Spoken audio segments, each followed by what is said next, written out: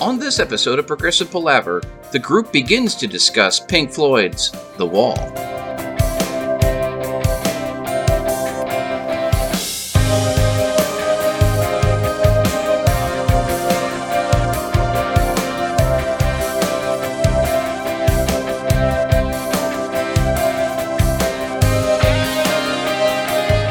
Hi and welcome to Progressive Palaver, a group of lifelong friends and appreciators of music discussing the greatest progressive rock bands album by album. I'm Joe Beauclair, and on this episode of Progressive Palaver, I'm joined by my very good friends Ken Gregory, Paul Zotter, and Tom Corcoran as we begin to talk about Pink Floyd's The Wall.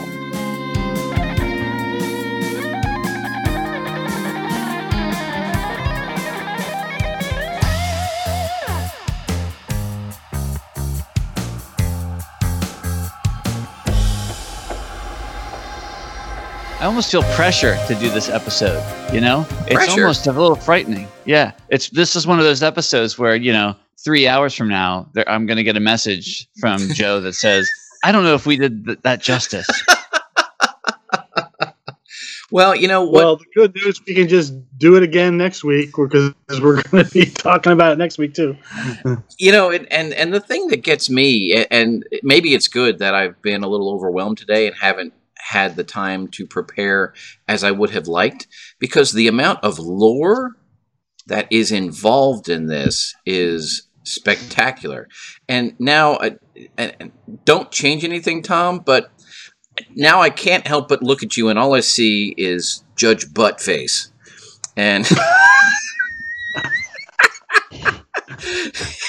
should I switch over? No, you're good. So for those of you listening at home, oh yeah, Tom being technologically savvy as he is, has with animals started putting up album cover backgrounds, and so the part of the wall, presumably gatefold, that he has now is the part right over his shoulder is Worm in all of his buttness. So that's staring right at me as I'm talking to you.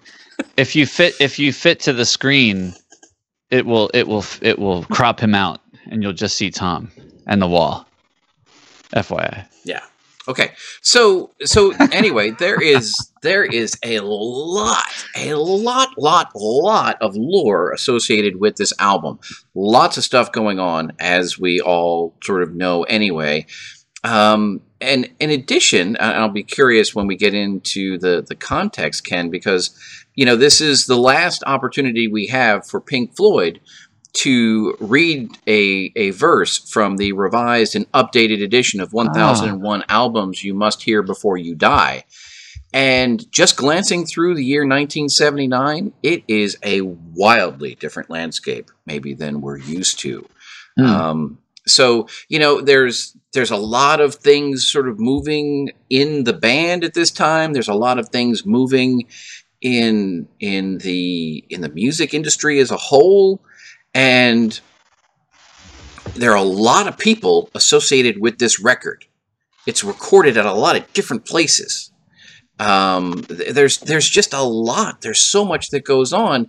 And if nothing else, and I'm going to personally try to curtail much of my desire to be an asshole to Roger Waters during these episodes.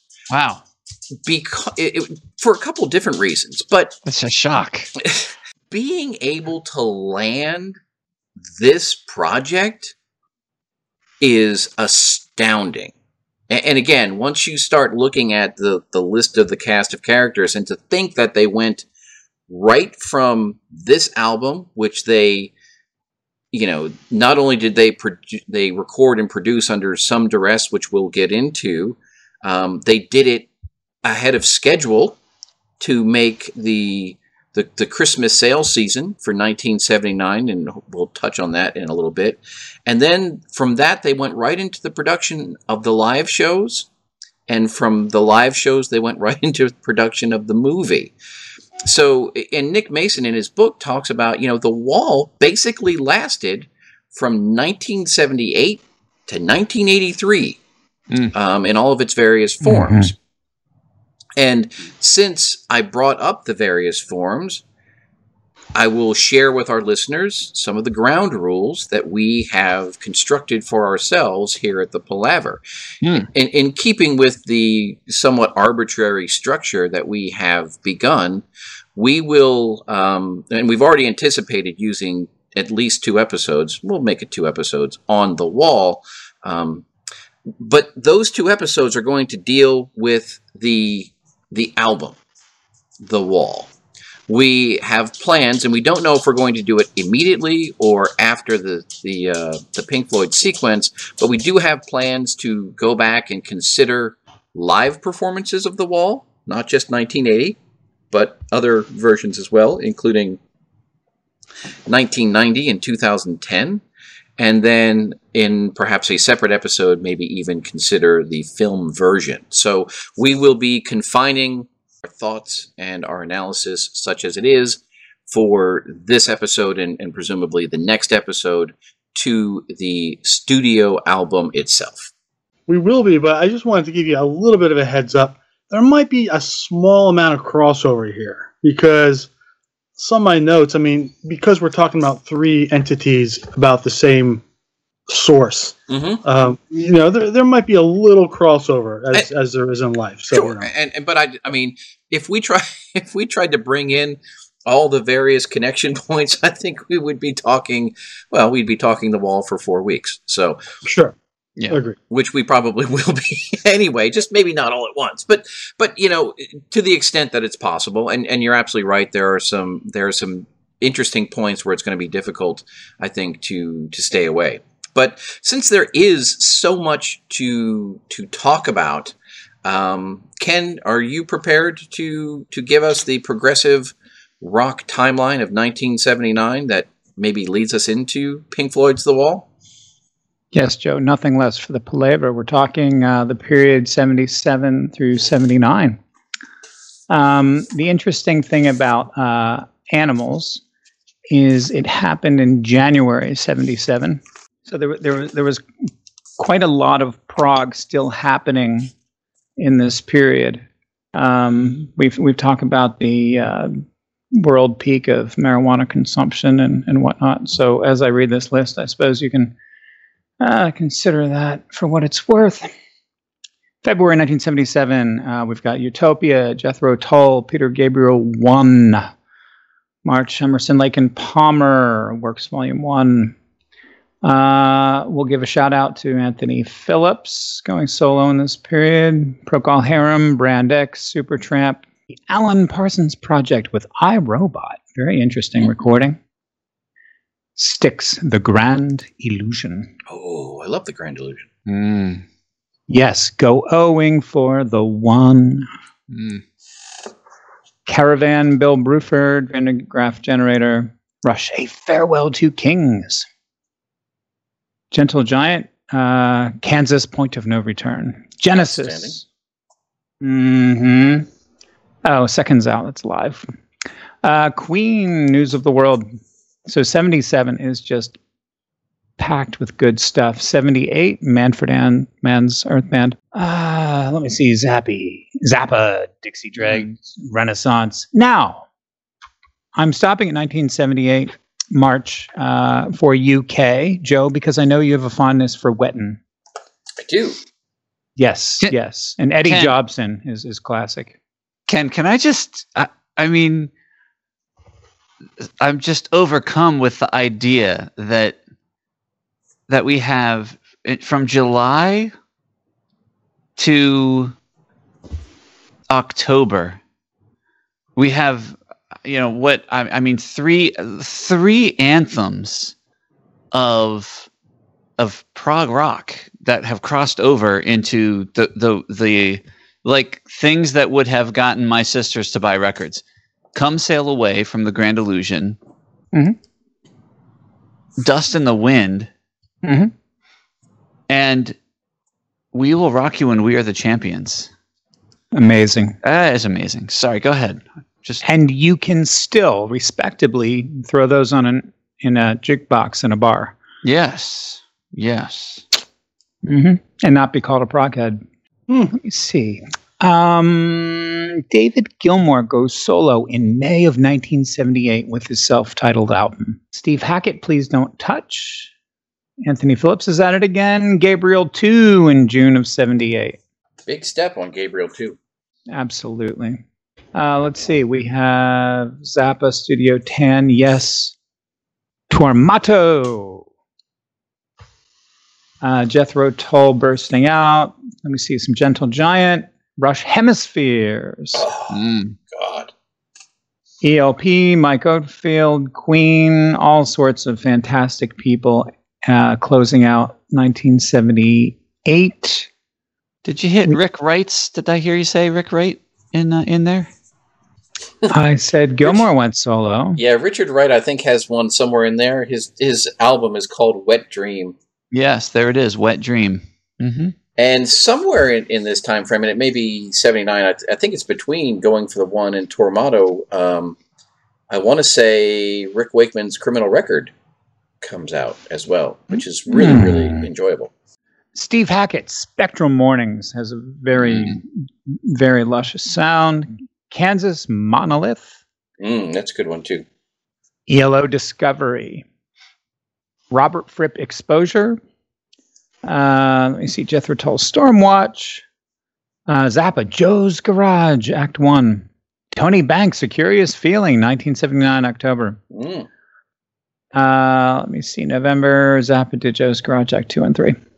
And then the 30th of November 1979 Pink Floyd releases The Wall. That's a lot going on there. I want to say 1979, according to what I'm looking at, Marillion was formed. Very nice. Nice. There was a bouncing. You could say they are the just in time for the Christmas holidays. I'm imagining like people getting The Wall for Christmas. You know? Can you imagine? As Ken mentioned, then The Wall was released on 30 November 1979. Released on the labels Harvest and Columbia, depending on your geographic region. And it was produced by none other than Bob Ezrin, David Gilmour, James Guthrie, and Roger Waters. If we talk about the personnel on The Wall, we have the core group of Pink Floyd in Roger Waters, David Gilmour, Nick Mason, and Richard Wright. There is a whole host of additional musicians, including Bruce Johnston, Toni Tennille, which I did not know until literally I just looked down. She is credited with backing vocals on In the Flesh, ? The Show Must Go On, In the Flesh, and Waiting for the Worms. Wow. Joe Chimay, John Joyce, Stan Farber, Jim Haas, Bob Ezrin, James Guthrie, Jeff Porcaro, Children of the Islington Green School, Joe Porcaro, Lee Ritenour. Yeah, Lee. We got to figure that one out.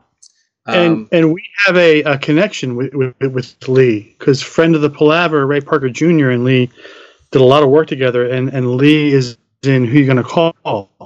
Okay, so very we cool. actually have a bit of a connection. So Lee is credited with rhythm guitar on One of My Turns and additional acoustic guitar on Comfortably Numb. Joe (Ron DeBlasi), Fred Mandel, Bobby Hall, Frank Marco, sorry about that, Larry Williams, Trevor Veitch, the New York Orchestra, the New York Opera, Vicki Brown and Claire Torrey, Harry Waters, Chris Fitzmaurice, Trudy Young, and Phil Taylor. The production is listed as David Gilmour, Roger Waters, Bob Ezrin, who was credited with production or orchestral arrangement and music on the trial, and Michael Kamen is credited with orchestral arrangement. James Guthrie is the co-producer and the engineer, and then there's a whole host of other engineers and sound equipment folks. So a lot of people worked on this. And then apparently the mastering is... I would be remiss if I didn't mention, in terms of credit, Gerald Scarfe and Roger Waters are credited with sleeve design, and Joel Planty is listed for mastering. The Wall, as we all know, is a double LP or 2-disc setup. So side 1 is In the Flesh, ? The Thin Ice, Another Brick in the Wall, Part 1, The Happiest Days of Our Lives, Another Brick in the Wall, Part 2, and Mother. Side 2 is Goodbye Blue Sky, Empty Spaces, Young Lust, One of My Turns, Don't Leave Me Now, Another Brick in the Wall Part 3, and Goodbye Cruel World. Side 3, Hey You, Is There Anybody Out There? Nobody Home, Vera, Bring the Boys Back Home, Comfortably Numb.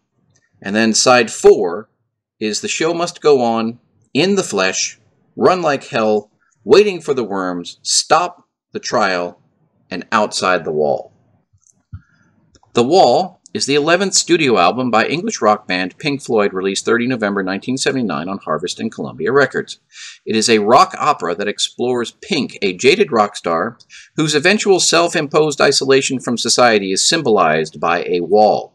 The album was a commercial success, topping the US charts for 15 weeks and reaching number 3 in the UK. It initially received mixed reviews from critics, many of whom found it overblown and pretentious, but later came to be considered one of the greatest albums of all time. Bassist Roger Waters conceived The Wall during Pink Floyd's 1977 In the Flesh tour, modeling the character of Pink after himself and former bandmate Syd Barrett. There you go. So we have successfully invoked Syd Barrett here in The Wall. Our job is done.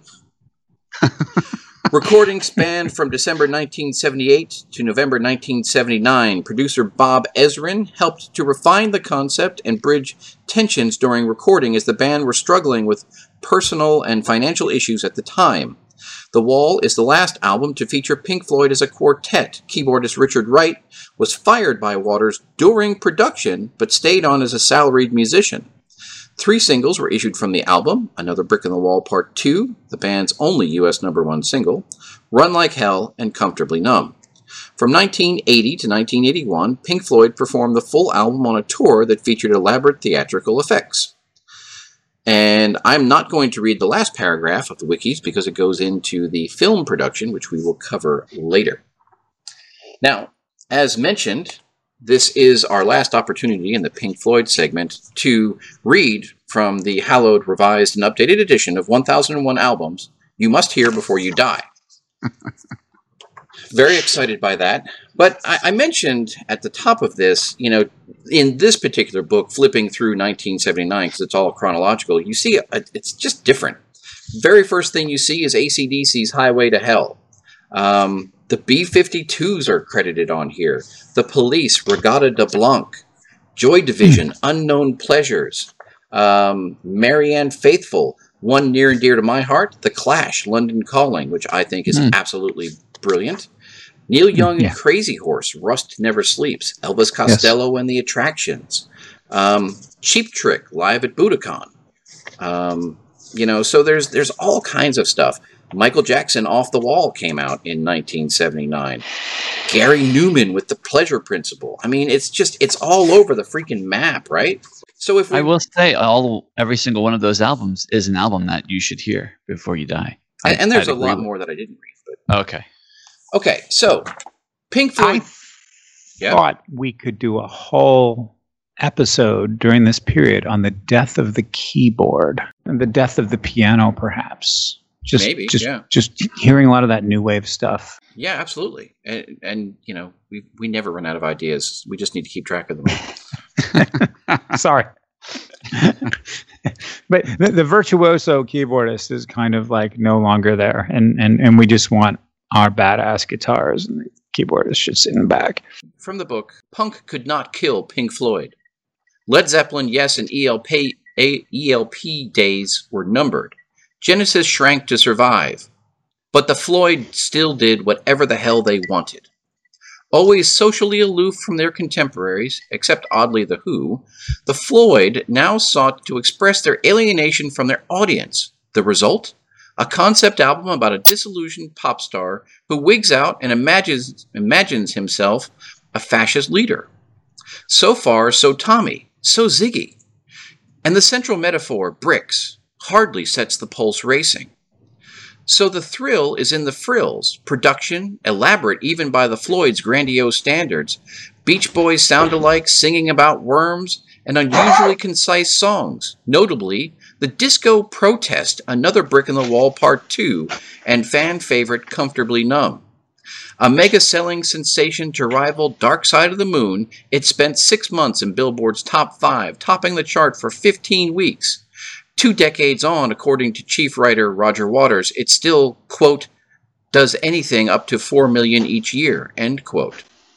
Beloved of Brits such as Noel Gallagher of Oasis and Robbie Williams, The Wall also has legions of stateside disciples. Double albums by the Smashing Pumpkins and Nine Inch Nails would not exist without it. Marilyn Manson's Antichrist Superstar is its, quote, parentheses, conceptual evil twin. So entrenched is the album, it can even withstand a disco makeover of Comfortably Numb by the Scissor Sisters and threats of a Broadway adaptation. Hear it now before it is tarnished forever. So ends the reading. Wow. Even by the blowhard hyperbolic standards of that book, that's quite a little paragraph or section I just read there. You know, so a lot going on. Maybe I can give some of the, the condensed version of some of the lore. I find it fascinating. In the previous episodes on animals, I was fixated on the purchase and the use of Britannia Row Studios. And they started work on The Wall in Britannia Row before they had some new accountant in their employ discover the fact that the people that they had hired to invest all of their money were in fact siphoning all of their money off. And apparently they were investing this money pre-tax, and so it opened them up to huge amounts of tax liability. According to Nick's book, anywhere from 5 to 12 million pounds between the 4 of them. And so the answer was for them to become tax exiles. They had to leave the UK by the 6th of April and not return for a year. And so they packed up their shop and they went to France, and they continued to record The Wall there and finished it out. Now, I made mention at the start of this segment that they finished this early in 1979 because apparently the label came to them and really, really wanted this out for Christmas, and so apparently they ended up offering them a slightly larger cut of the proceeds if they would be able to deliver early.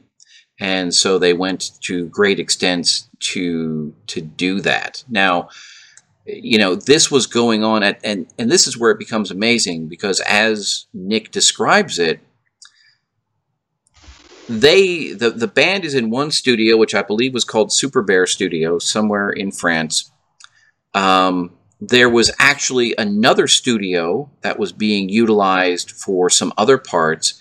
And while all this is going on, they're calling back to the UK and the guys at Britannia Row for some of the sound effect-y things that they needed and wanted, including the school choir bit, which raised some sort of a fuss.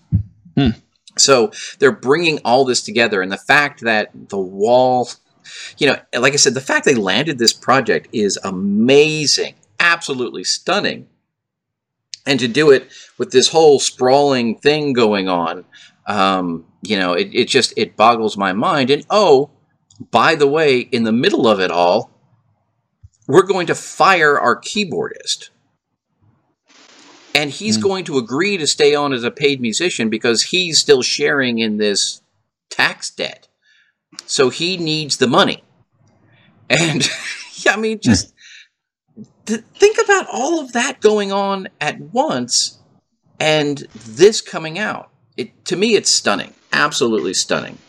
And maybe what's even more stunning is in the fact that when all of this started, in 1978, apparently there was a period where Roger went absolutely batshit crazy in his home studio and recorded more or less complete demos for both The Wall and the pros and cons of hitchhiking. Brought them to the band and said, I've got 2 ideas. I'm going to do one of them. Which one do you guys want to do?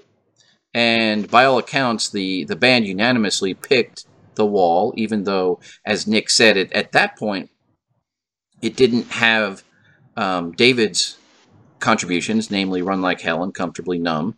And apparently Roger did a lot of rewriting when they relocated to France. But,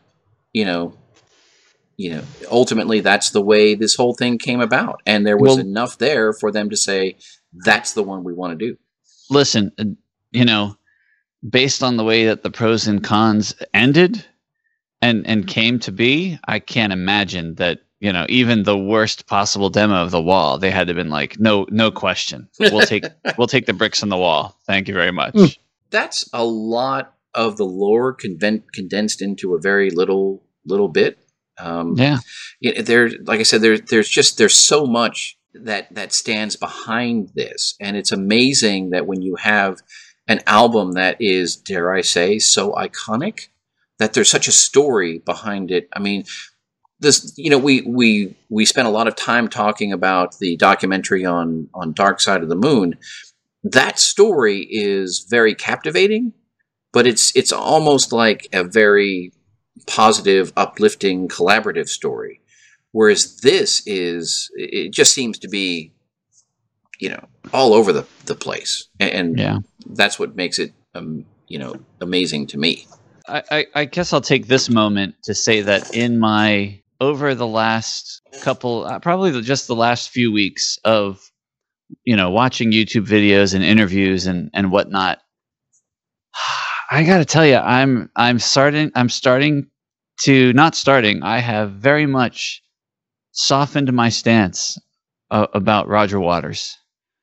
And so much so that when I was QCing the episode on metal, and I said something to the effect of, this is the opening statement in my case against Roger Waters as a total douchebag. I was stunned. I was like, oh my God, I can't believe I said that.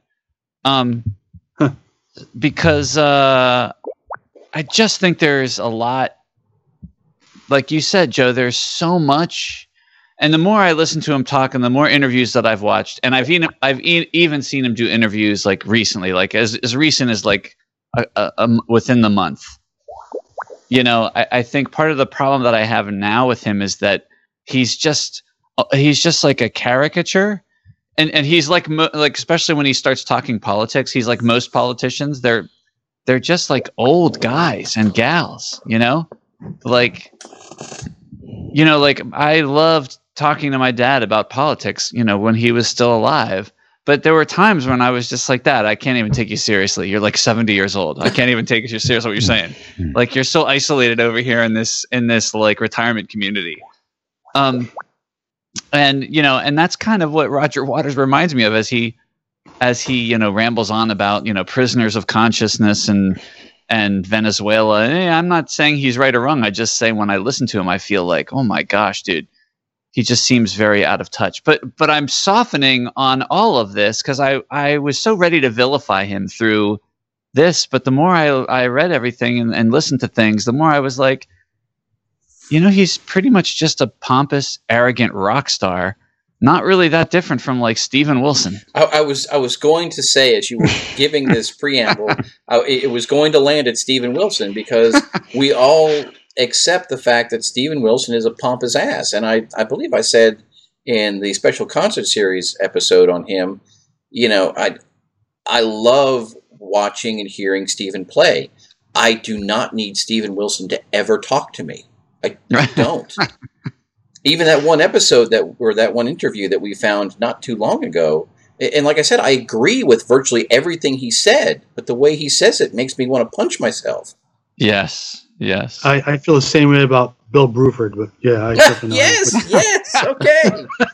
Okay. So now we should get them all to dinner. We should get them all to dinner. Now maybe we can have a Zoom dinner Bill with them all. Bill Bruford and Steven Wilson dinner. It's been a while since we've owed someone dinner, so that's good. I'm glad. Maybe we could dial in Tony Banks at the same time, all of them together. Oh, but we love Tony. I love Tony Banks too. I just think it would be fun to have all of those characters together talking. I would say they're all rather academic, or at least very conversational and on a high level. There's something I would enjoy the hell out of that. So.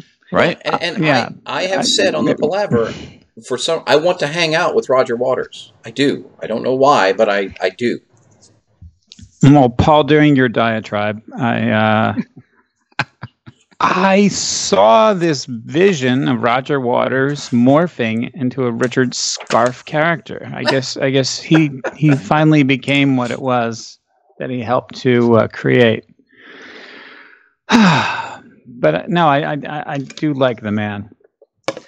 I think what's interesting about some of the lore that you mentioned, Joe, is that like there's other stuff going on, right? Like shit, yeah, all the taxes and stuff like that. Like, how many fucking people are going to screw over rock musicians? You know, like we're accountants like getting together on vacation in the south of France, bullshitting about, oh, we fucked over that guy.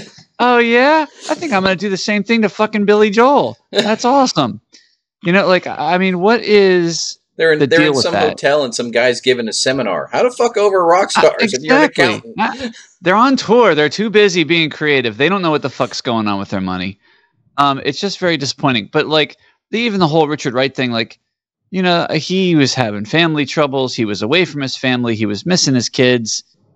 You know, it's a shame that all of that kind of, but you know, everybody was kind of dealing with their own sort of stuff. And like, it just, you're right. It's amazing that this creative piece was pulled through, but goodness gracious, like,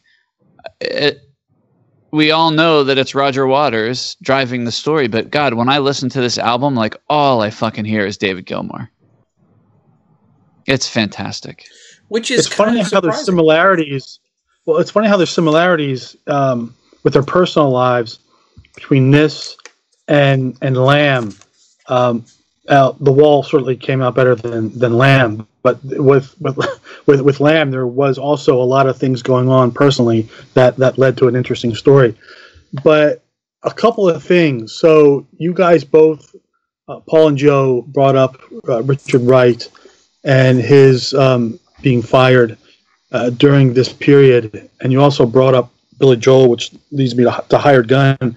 I think it's ironic that Richard Wright, and this is technically more for the live section of what we're doing, but he was the only one who actually made money on the tour because he was actually a hired gun. Yeah. And the tour, as we know, was really expensive, and no one made money on the tour because of just the grand thing that they were doing. But Richard Wright ended up doing a little bit better for himself when it got to that point. So I don't know in the grand scheme of things if he ended up, how much he ended up losing, but that was as a hired gun during the Wall tour. He actually did much better than the rest of the guys in the band. And wasn't that the same story that Rick Wakeman told about the Going for the One tour? That I don't know, but it sounds like it would. I think so, or maybe he was just only hired for the album, and they brought him. I think they brought him in as a full band member, so they wouldn't have to pay him for the tour, or something like that. There was something. If you guys will allow me, I'd like to read a short bit here from Nick's book with regards to Richard's ultimate demise within the band. The situation was made worse by the fact that Rick had wanted to be a producer on the Wall, as if we didn't have enough already. And Roger had told him that was okay as long as he made a significant contribution. Alas, Rick's contribution was to turn up and sit in on the sessions without doing anything, just quote, being a producer. This had not gone down well with Bob either, who felt this particular broth already had too many cooks, and Rick had been relieved from production duties. Nonetheless, Bob volunteered to help Rick with the keyboard sections, but for any of the many possible reasons, Roger was never satisfied with Rick's performances. Whatever bond Rick had enjoyed with Roger in the previous 15 or so years was terminally broken, and Rick's downfall was swift. Steve, O'Rourke, the manager, was happily cruising to America on the QE2 when he was called by Roger and told to have Rick out of the band by the time Roger arrived in LA, where the album was due to be mixed. Rick said Roger could stay on as a paid player for the Wall shows, but after that he was no longer to be a band member. If this was not done, Roger threatened to pull the plug on the whole enterprise. This sounded like a madman with a gun pointed at his own head. Yes. And that's intense. Right? That's really intense. And what really struck me about that passage and why I wanted to read it is, and I've complained about Nick Mason's book throughout this whole segment because it's never really engaged me.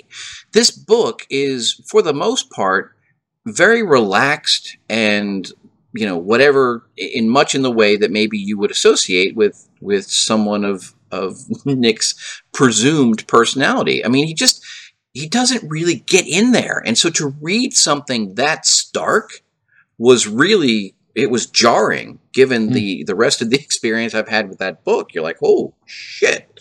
Well, it's funny because other stories I find myself siding with Richard Wright, but what you just read, I was siding with Roger. Because I'm just picturing Richard, sitting in, not participating. But I mean, obviously, there's two sides to a story. I mean, I have no idea what happened. But well, Extreme tells us there's three sides to every story.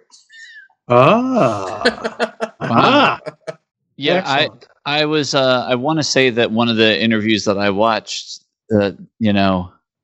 they talked a little bit about that ultimatum that Roger threw out and said basically, because I think some of that had to do around with in that mixing, and it was that they had to like postpone Holiday because they needed to hit this deadline so they could get an extra percentage of whatever. And Rick didn't want, he wanted to go home and vacation with his family. He didn't want to postpone Holiday. And I want to say that maybe even David Gilmour in the interview said it, it seemed like a crazy thing. It seems like a crazy thing now to talk about that ultimatum, but that in the situation, what else could they do? Right? They were under pressure. They needed the money, and they wanted to make the album, and it was, and everything that Rick was going through, it seemed like the best thing to do. It's crazy. One of my common notes throughout this whole thing is sometimes I don't know which is Richard Wright playing and which is Bob Ezrin, because I know he plays a lot of the keyboards as well. And so without knowing, it's been, without having a paper in front of me being, okay, well, this part was done by so-and-so, I found it interesting to sort of guess who it was, because it's a little harder on the wall because there aren't your typical Richard Wright sounds that we've sort of been used to hearing. And they're definitely more subtle than they have been. So it's interesting to know. I'd be interested to know, how much Richard was on the album and how much Bob was. Well, what's really in the re-release of the vinyl that I have, neither Richard Wright or Nick Mason, their names appear even on the credits. It's quite fascinating. On the credits? Yeah, on the gatefold. Neither one of their names. Really? So, of course, you can't read this because the lighting in here is total garbage. But anyway, yeah, it's on the album. There's much less. Yeah, it's written by Roger Waters, and it says, but there's a section here that says Pink Floyd, and it lists the four of them. Oh, yeah. I have to double check the sleeves, but on the gatefold, it doesn't have band credits. It just talks about who produced the record, and neither Richard or Nick's name are on it. Fascinating. And this, the CD version here, credits only Ezrin, Gilmour, and Waters as producers. Right. In alphabetical order. It's important. That's right. Out. It's even called out alphabetical order because we didn't want anyone to think that Roger was the third person in charge. Roger.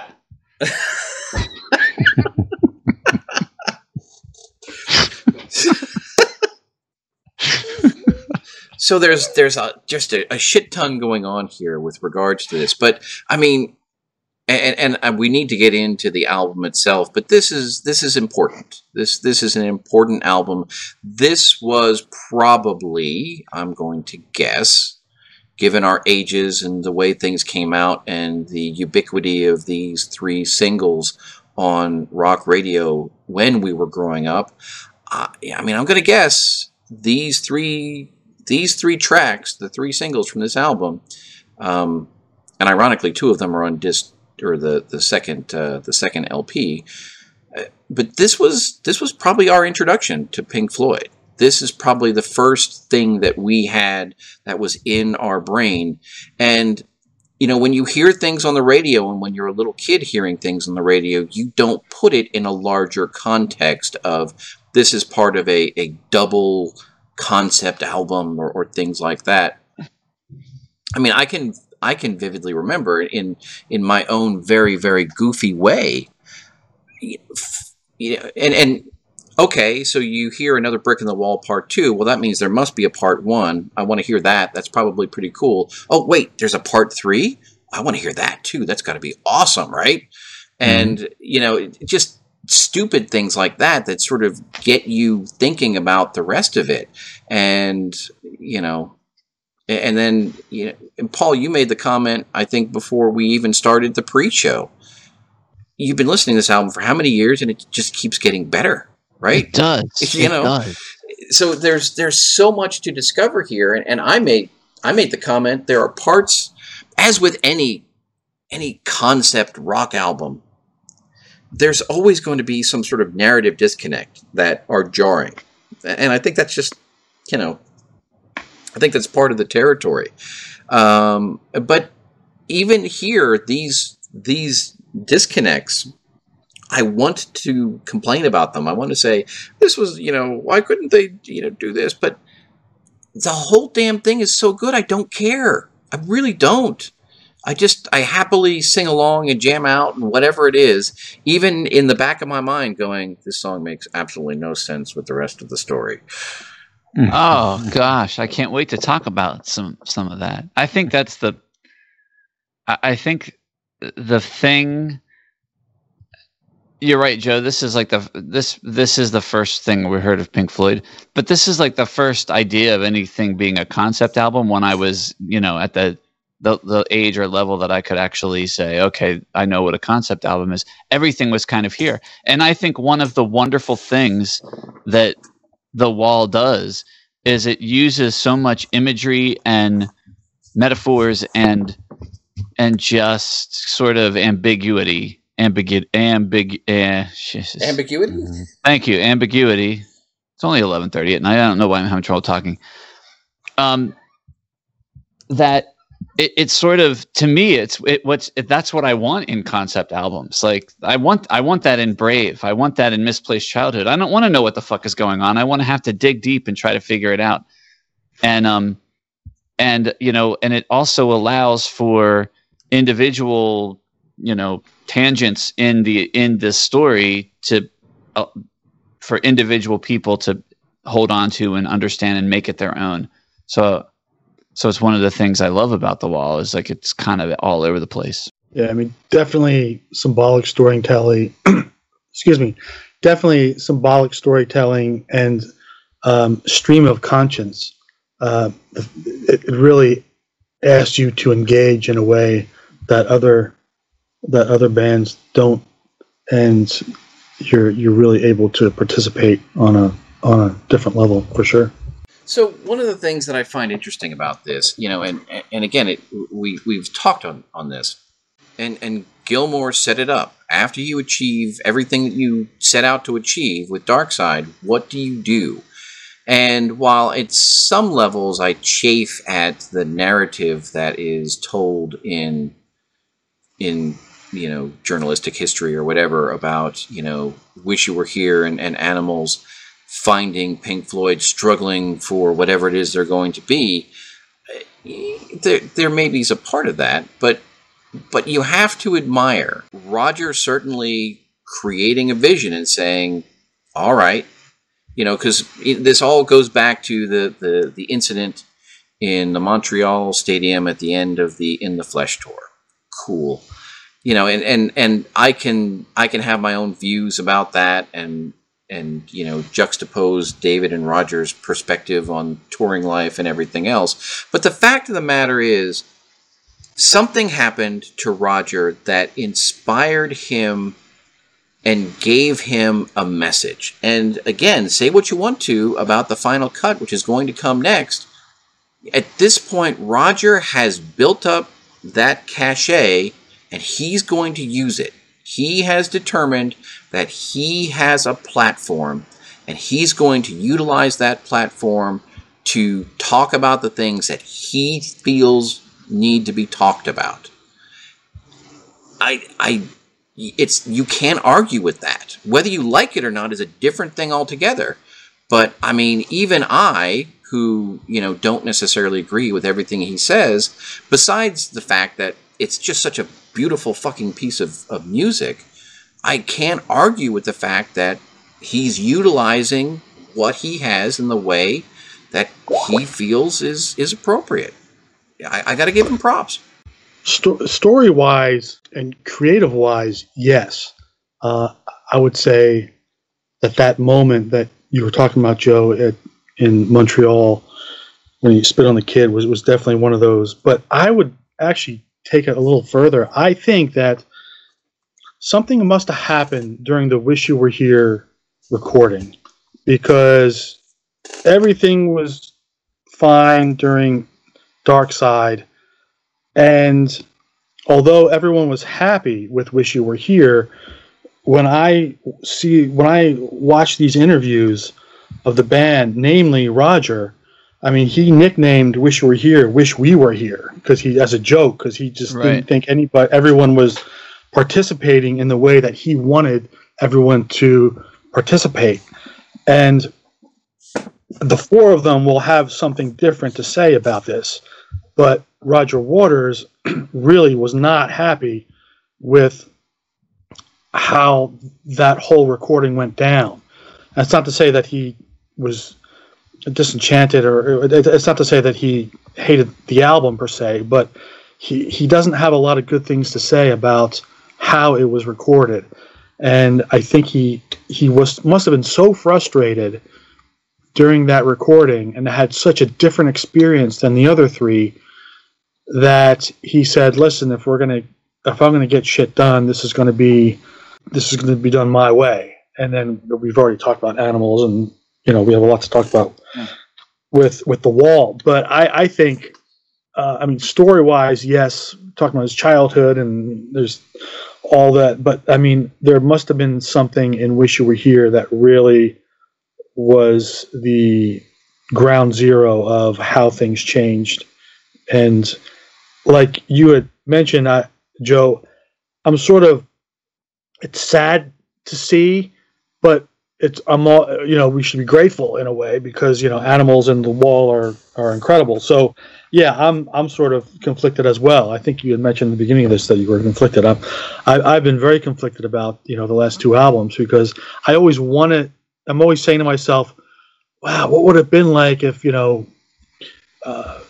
different people contributed more to this? Would it have been better in certain areas? But we have a great album here, and we have the best, arguably one of the best albums ever made. So that's good enough for me. But there is another side to it. It's interesting, Tom, that you're talking about this, because I've been kind of thinking around Roger Waters and the transition from Wish You Were Here to Animals. And this, I may be overplaying this. What was the guy's name who sang "Have a Cigar"? Roy Baker, something like that. Roy Harper. Yeah. So I mean, think about you're in that boat. You're not really happy with necessarily how everything's coming along, and everyone in the band decides that this other guy in Studio B should sing this track instead of you, because you're just not getting it done. It's amazing to me that after Wish You Were Here, all of a sudden, Roger Waters is he's got his vocal shit down and together, and now he's singing like a motherfucker, and he's sort of taken over control. And both Richard Wright and David Gilmour wrote solo albums the year before The Wall. What did they really have to bring? And here comes Roger Waters walking in with two fucking demos. Here, you guys pick which album we should work on. It was like a perfect storm for him to just sort of take over the band. And one of the interesting things, yeah, go ahead, Ken. Oh, I brought this up in another episode, but personally, Roger Waters was with Judith Trim, Judy, for years until 1975. Then in 1976, Waters married Lady Caroline Christie. So clearly he had more of the youthful, joyous love with Judy, but more of an adult relationship with Lady Caroline Christie. And also started a family. We already talked about his revelation around age 30 of, oh my God, this isn't rehearsal, this is real life. Right. Yeah. So this is all within a 2 or 3 year period that he goes through these changes. Mm. And so, Tom, I'm really agreeing with you. He did change. Yeah. Right. It's interesting stuff. And what I find, me being me and me growing up the way I did and everything else, while I was aware of these things, I really came on board at a momentary lapse of reason. And for lack of a better phrase, I sort of fell in love with David Gilmour and all that he did. And so when you go back and you hear the tale of struggle between David and Roger on a legal basis when David and Nick were putting together a momentary lapse of reason, my initial inclination was, Roger's just being an asshole. But when you see how this band progressed and how these main series of albums came about, it's not that it's a lot easier to see Roger's claim to Pink Floyd, because he, at this point, he is driving all of this. And, whether by, conscious decision or simple inaction, no one else is resisting him on that. I mean, David Gilmour's got 2 songs on here? Really? Even though, to your point, Paul, he's all that you hear. Mm. And so I don't know. I find that personally fascinating, that I can understand why Roger would have said, you can't have Pink Floyd without me.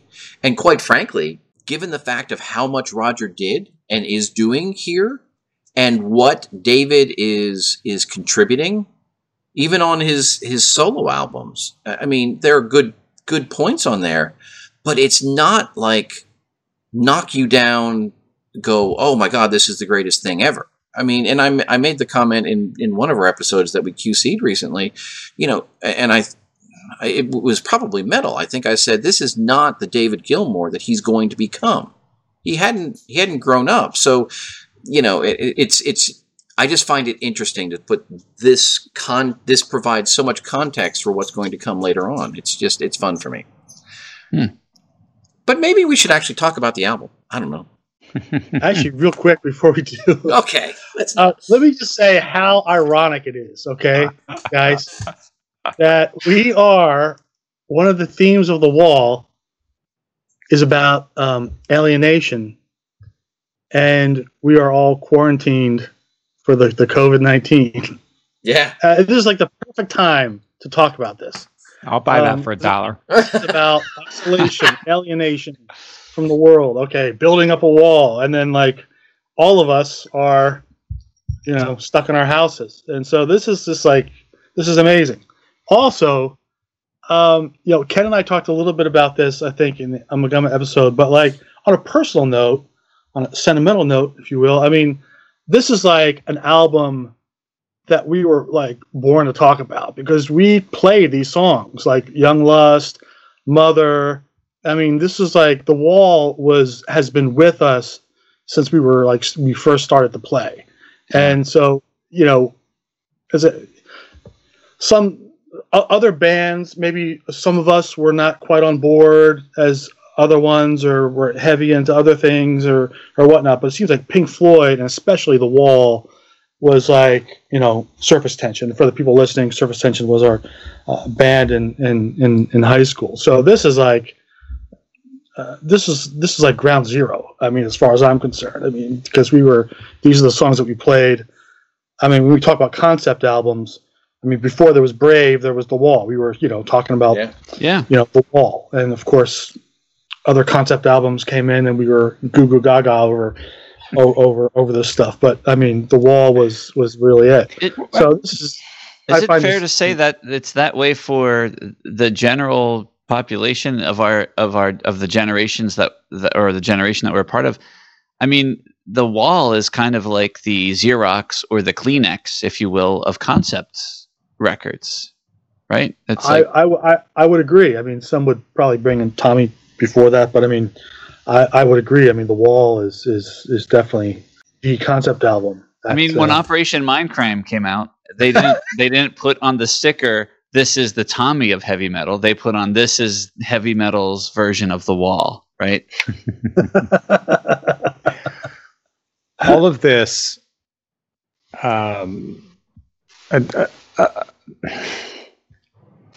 as we adore The Wall and as we praise The Wall, is there an avenue for the Palaver to do a salvage.com? On the wall. On the wall? Come on, guys. Would you do it? I wouldn't. I mean, up until today, up until this week, there's one song that I would happily remove. But I think I've kind of figured out why that song exists, and I would keep it in now. So I don't think I would take out any curious. of these songs. Okay. I mean, there are some things that I would happily lop off of here, but they're few and far between. Not enough to make it really worth anything. Throwing it out there. Yeah, I like the provocative question, Ken. I like it a lot, but this is not a bloated double disc. I think. I think, and again, even the songs that I would cut out, they're either A, really short, or B, I really like them anyway. So yeah, it's all good. Yeah. And you're right, Tom. It's not 4 songs aside. It goes 6, 7, 6, 7. But it feels like, it doesn't feel. It goes right by. I can barely make turkey burgers before I have to flip the record. Now, is it fair to say? How do you guys want to deal with this? I mean, there's no way, in my mind, that we can cover 13 tracks in a reasonable amount of time. I know when we did The Lamb Lies Down on Broadway, we just kind of went through and talked about particular highlights, but I mean, everything's a freaking highlight here. So I'm kind of at a loss for how we approach this. This is actually, I was going to recommend, I don't know how you guys feel about this. We really have an episode right now. I mean, we're at like an hour and 20 minutes. I'm looking at my clock. I mean, we could actually do this as an episode and then do part 2 and 3. We could. I mean, and I was going to say, worst case scenario, we take a 7-minute break, allow me to save this file, and then restart. Or we just push everything off and start talking music next week. Ken's like, yes, please, yes, please, yes, please.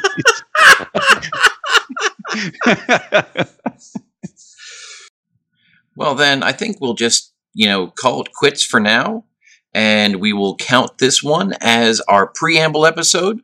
And we will convene next week to get into the music itself. So, gentlemen, as always, thank you very much. And look forward to continuing our discussion on The Wall next episode.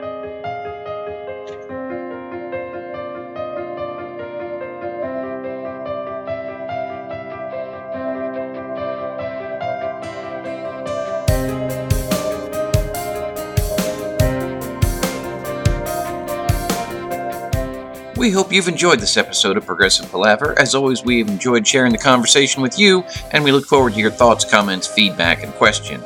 Feel free to reach out to us on your general thoughts on The Wall, on Instagram, Facebook, or Twitter. We are at ProgPala on all of those, or search for Progressive Palaver. You're welcome to email us. Our email address is progpala@gmail.com.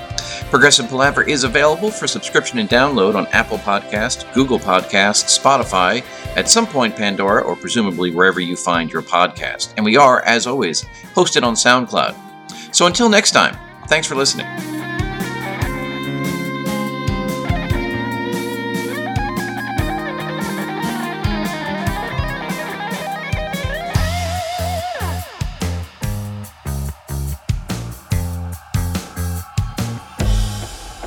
I mean, it's only, what, like, I don't even know what time it is. My time. I'm going back. Cylon time is what it is. It's Cylon time.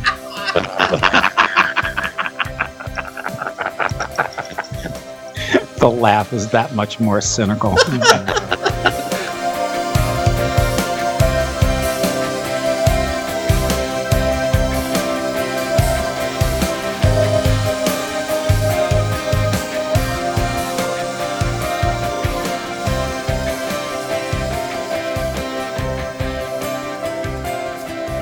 What time is it? It's Cylon time.